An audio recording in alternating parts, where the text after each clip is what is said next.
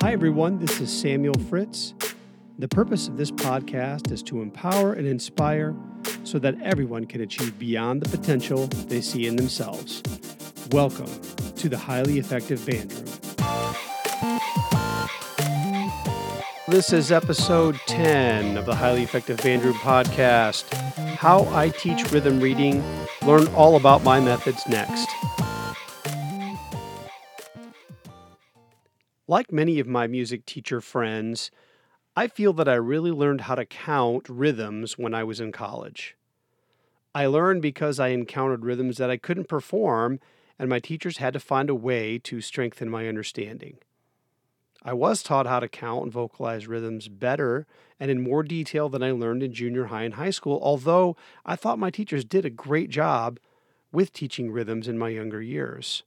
I wonder, though, if I walked into every lesson in college never making a rhythmical error, I know that's unlikely, but stay with me, would I have ever been asked how I counted rhythms?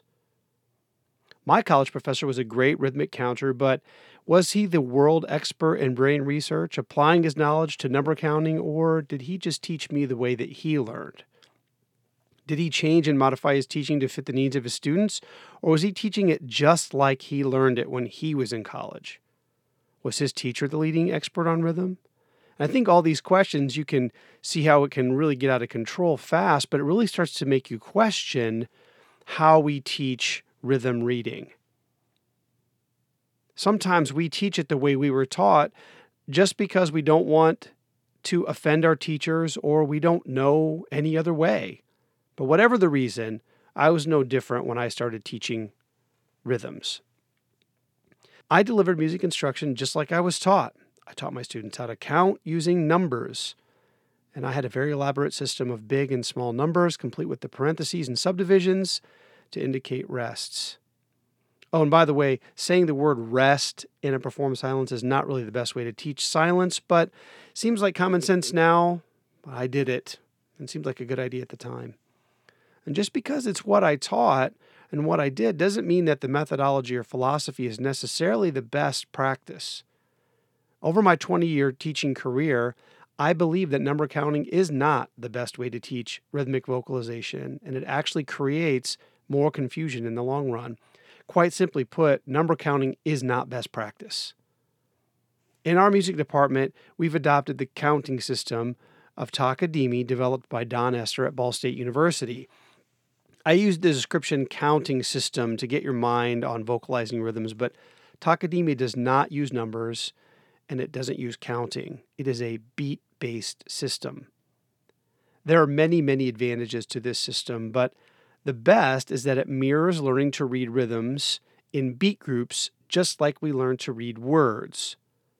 First, you learn the letters of the alphabet and learn to read basic words. And that's the same way we learn rhythms using the Takadimi system. We also, in learning how to read words, we learn to hear them first, and then we learn to read them. I know that if I modeled for my class on saxophone, not one person would come in and say, oh, that's bad teaching. Oh, you're just modeling for them. But we have this idea that teaching rhythm through modeling is taboo and wrong and inappropriate, but that's how we learn how to read words. We don't pronounce words differently based on where they occur in a sentence, so why do we insist that counting rhythm depends on the beat that it happens on? This system uses the same syllables for rhythmic values regardless of what beat they occur. It is way less confusing for students as they can perform complex rhythms quicker as they learn to see them quicker, just like reading words. One of the beauties of this system is that the syllable that's used is not duplicated unless it aligns with another value. Let's take, for example, 4 eighth notes in a simple meter. We would vocalize that in Takadimi, ta-di, ta-di. A group of 6 16th notes in the same meter would be vocalized tavakidi dama. Now the syllable D is the upbeat in both patterns. So we use D when it's the upbeat, ta when it's the beat. There's no breakdown of the syllable and no need to make up silly words for quarter note triplets, for example. Okay, side note here. I was taught that those were called drag triplets as you drag them to make them fit over 2 beats. So I don't have to make up words to make those things align. I just show my students how we actually get the syllables and then we perform them precisely.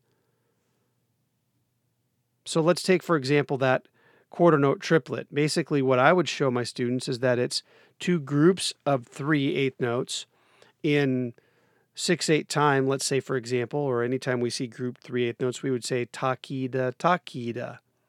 So to perform a quarter note triplet over 2 beats, it's ta, da, ki, ta. Use the same syllables as if you were tying 2 of those eighth notes together. You don't have to make up words for it. It has no breakdown.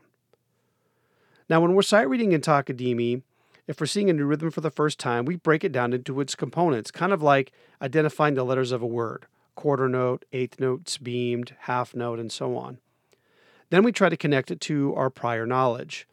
So I might ask students, is this rhythm found in another piece, or is it found in another one of our rhythm studies?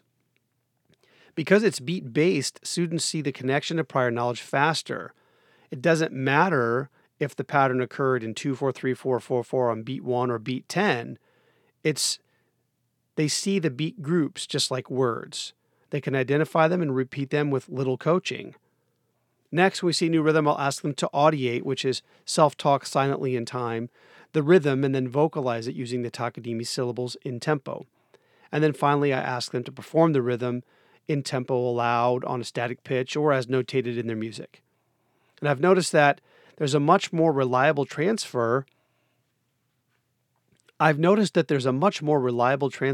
vocalization to performance as the syllables they feel more like articulations to the students. So if we say ta-dee, it's a little easier to translate that to your instrument. And percussionists can say them while playing, and the number of the count doesn't get in the way. I've seen that a lot where percussionists try to count and play and they just lose track of what number they're on. Plus, this system, just side note here, is developed from tabla drumming syllables. So if it works for some of the most complicated rhythms in music, then I'm good with using it in grade 3 band music. Heck, grade 0.5 band music for that matter. I've never found that clap it, count it, say it, play it is a very helpful in my own playing, as clapping really didn't do anything for me to help transfer it to my playing. So I find that Takadimi is a much better system for that. So, your turn to take action. Look specifically at your counting system and objectively see if it breaks down anywhere. Triplets is the first place to look. Are you a group of musicians that teaches your kids to say tripolet, tripolet, or 1 ola, 2 ola, or lalis, or whatever you say? That's not following your standard system of counting, and you're having to use repeated syllables. In Takadimi, there's a new syllable for each type of rhythm. So is it really best practice, the way that you're teaching rhythms, or is it just the way that you were taught? And I would say, secondly, look up Dr. Esther's work, Dr. Don Esther from Ball State University, and try it out for yourself. Experiment a little bit with Takadimi and see what you can come up with. Thank you so much for listening, and if you want to learn more about my philosophies and beliefs on teaching and learning, visit my website, thehighlyeffectivebandroom.com, and follow me on Twitter @SamuelFritz. Until next time, keep building those light bulb moments one glorious mistake at a time.